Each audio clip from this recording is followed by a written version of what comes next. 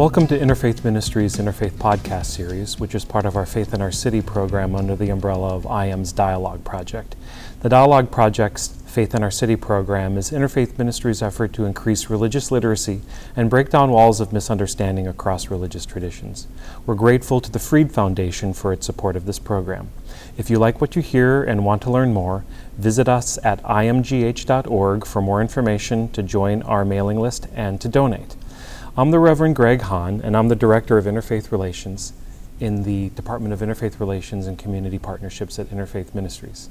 And this series is an introduction to religions, but through learning more about the holidays and holy days of a religion. And today we're focusing on the Buddhist tradition, and I'm here with my friend, the Reverend Sato Francavilla. And Reverend Sato, as always, it's good to see you. It's a pleasure, and I respect all the work you're doing in this wonderful city of Houston, Texas. Thank you. Most diverse city in the United States. Thanks. We were talking earlier, you've been here in Houston for a little more than 20 years, and have you seen the Buddhist community here in Houston grow in those 20 years? Oh, absolutely, absolutely. I associate with almost every ethnic Buddhist tradition here in town, and the Vietnamese and the Lao and the Cambodian, etc. They were here because after the war, and the refugee camps, and they got established.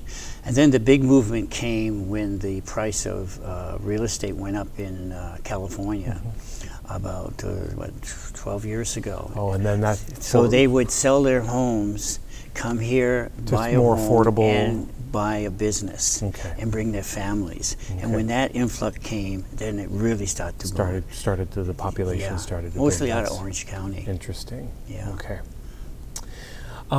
Let's shift the conversation towards religious holidays in the Buddhist tradition. And as we were talking earlier as well, that's a complicated question because of, again, the rich variety and diversity in the Buddhist tradition, as well as how Buddhist traditions are also often ethnic traditions, that they're whether Lao or Cambodian or Chinese or Tibetan or Japanese or Korean. So this is a complicated question. So given that we like complicated questions. Right. Let's start with the Japanese, since I lived in Japan 10 years.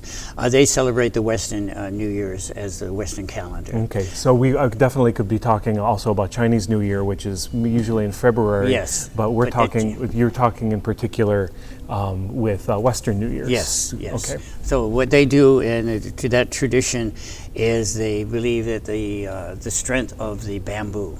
So one of the tradition is they will cut bamboo and they'll put it in the doorways. Okay. And this is for longevity, etc.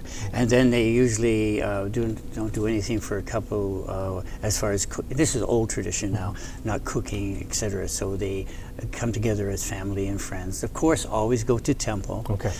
In the Buddhist tradition, like Shintoism, which is a form of religion, not necessarily Buddhism, but the Japanese in general are non-traditional temple goers, except on major holidays, but they have a temple or a butsudan in their homes, and they make offerings every day to ancestral, and they show respect to the Buddha in that respect. Okay. So that's a whole different, and then they celebrate, of course, Christmas is because everybody, Then they have Valentine's Day, and they, of course, Girls' Day, Boys' Day, Grandfather's Day, etc., etc. So what I hear you saying then is that family and reverence of elders is also very important, in Buddhist traditions. Yeah, in that particular sect, yes. Now let's go into Vietnamese sect.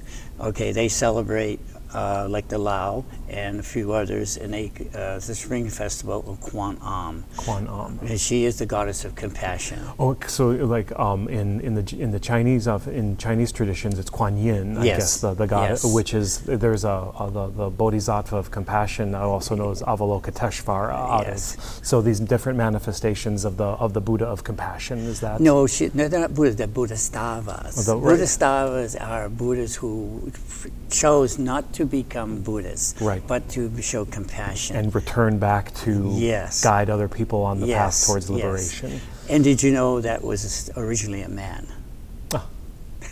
So I know her as Kuan Yin. You're saying Kuan Am. Kuan Yin is good. Kuan Yin, she goes by numerous names. Okay. And she's recorded before the known Buddha, recorded Buddha. And so what would that sort of holiday, the either like a spring holiday or the Kuan Am holiday, what would be some ways that people would celebrate? Well, of course, come to temple, of course, and the blessings, and they would celebrate compassion with their friends and families. And it's just a time of love and compassion. Now, the big holiday after that comes the Buddhist birthday. Okay. And the Buddhist birthday is the main temples have it on the particular day, and the small temples will have it weeks before and weeks after. Okay. In Houston, people love their big temples, but they love their small temples more because they feel family and friends can come together. That connection. And that's usually, when is Buddha's birthday? Usually in the late spring? Late spring. Okay. But it's celebrated, whenever they have a day open that another temple is not going. Right. It's not ironclad. Okay. They're very flexible in having the ceremonies. And a celebration of Buddha's birthday obviously is about community coming together at temple. Are there certain, and again, I know it can vary, are there certain I guess rituals that happen? Yes, there is a ritual. It's usually a statue of the baby Buddha, and it'll be in a bowl, and there'll be flowers in it, and there's usually either a rose that you can dip in the water and put on top of the baby Buddha, or it can be a ladle of some kind and do it. And I've done this ceremony with Christian denominations, and they line up and they feel like it's a blessing, a cleansing. And this is the part of what it's all about. And the big temples have it all the time. And so that's the Buddha's birthday. Usually, yes. Again, we're in the solar calendar. We're coming into April or May. Are there kind of another set of holidays after Buddha's birthday that would be important to highlight? Again, we've celebrated the Chinese New Year's. Now we're going to celebrate the Thai New Year's. Again, it's very similar. It's more honorific. The Thai community is very different. In the Thai and Lao, even though they're in the same region of the world, again, the way they chant, the Thai and the Lao chant in Sanskrit, Pale, where the Vietnamese chant in Vietnamese, and I chant in Japanese. So again, cultural. A good reminder of the cultural differences, but also this intercultural mingling as well. But still having that chanting of sacred text as the foundation. The lotus, the Dhamma text. Okay. Yes. Those are still fundamental. Again, it's a fascinating variety of holidays. Some that are very much in common across Buddhist traditions, but then some that are very kind of more specifically located within within ethnic groups. Yes. So I think that's an important kind of intersection that I think listeners need to be mindful of. That there's some things in common, but there's also this real wide variety. And now coming up is the rainy season. So in the Thai tradition, the monks stay in the temple for 3 months. Now, the thinking of, because they don't want to come out and walk on the worms and killed, and there's all kinds of traditions in that. So when they come out of the temples in 3 months or sooner, we will have a ceremony. I'll be invited to the Lao temples, etc., and they will give the offering of the robes, and it'll be all kinds of things. Actually, they have a small ceremony before because they give them toothbrushes and soaps and stuff because they're going to be staying in the temple for that long. Right. And then there's another one when they come out of the temple too. Right.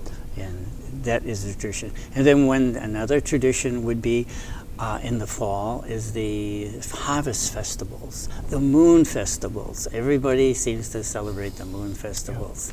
Some of it is for children, some of it is for adults, and that sort of, and that's a wonderful festival during the season too. And I think listeners of the series will recognize that a lot of religious traditions use as being on lunar calendars. Well, obviously the moon is very important because the moon is what's setting the time. Right. So, for example, when we just came through Ramadan, and Ramadan is really important because you're looking because of just like a lot of holidays being based on lunar holidays. So moon festivals, harvest festivals will also sound familiar to our listeners of the podcast series as well. But Buddhism is the same as well, using those moon or the passage of time and the harvest as special times. They usually have the candles and they put it in the water, etc. There's a temple in northern Hawaii, in Haleiwa side, that they will do it around Christmas time because the tide is only good for that particular day that they will take them out to sea. Oh, that's so they're very accommodating. And before there were tide charts, that was based again on observation and our connection with the natural world, of people needing to do that. Yeah. Okay, so coming through, at least on our solar calendar, through that fall, the harvest and moon festivals are almost kind of the end of the solar calendar. Are there other holidays in that area that you would want to bring listeners' attention to? Oh, there's I know. What is Buddhism? What is admiration for family and friends and cleansing? In Buddhism, every day is a celebration of life and of sincerity to family and compassion to not ourselves but to our families and our friends. So every day, like all religions, they all come together and show compassion and blessings in many ways. There is a particular time of year when the young men will go into the Thai tradition and become a monk for 3 weeks or 3 days, etc. I wish I had the knowledge of every single one I've been to. I think you just started to answer the question. There are 2 more questions, and the first one is, to you, what is Buddhism? Even more so, what's important to you about being Buddhist? Reflection. To me, the main point of Buddhism is looking in the mirror. And by looking in the mirror is reflection of who I am. And who the Buddha is a reflection. When people see the statue of the Buddha, they see them bowing. Buddhism is not the worshiping as idols. Right. A lot of people seem to think it is. And in all religions, of course, there might be some people who do actually worship an entity that they feel is in the statue. Right. But in truth, the Buddha is oneself. Just I understand Christianity is the covenant, your body, your soul is the covenant of God, and be Jesus-like. And it's the same with Buddhism. So when I see Buddhism and the way I've been understand Buddhism in the last 55 years is a reflection of who I am and where I am. And I am the only one to judge who I am. And I am the only one that can really change who I am. Others can recommend this and recommend that. But as an individual, we are the only ones. We came into this world alone. We will leave this world alone. And our journey of nirvana or enlightenment is our own personal preference. Because you and I, we've known each other. We are common in many ways, but yet we're so individual-like. Right. And this is what I hope our listeners to understand. There is hope in the world. All you have to do is stop, breathe, and think. Well, thank you. Well, Reverend Sato, I appreciate your time so very, very much. And look forward to the next time that we get together. Thanks again for joining us for this edition of the Interfaith podcast series. Contact us at ircp@imgh.org or visit imgh.org to learn more about us and how to support our work.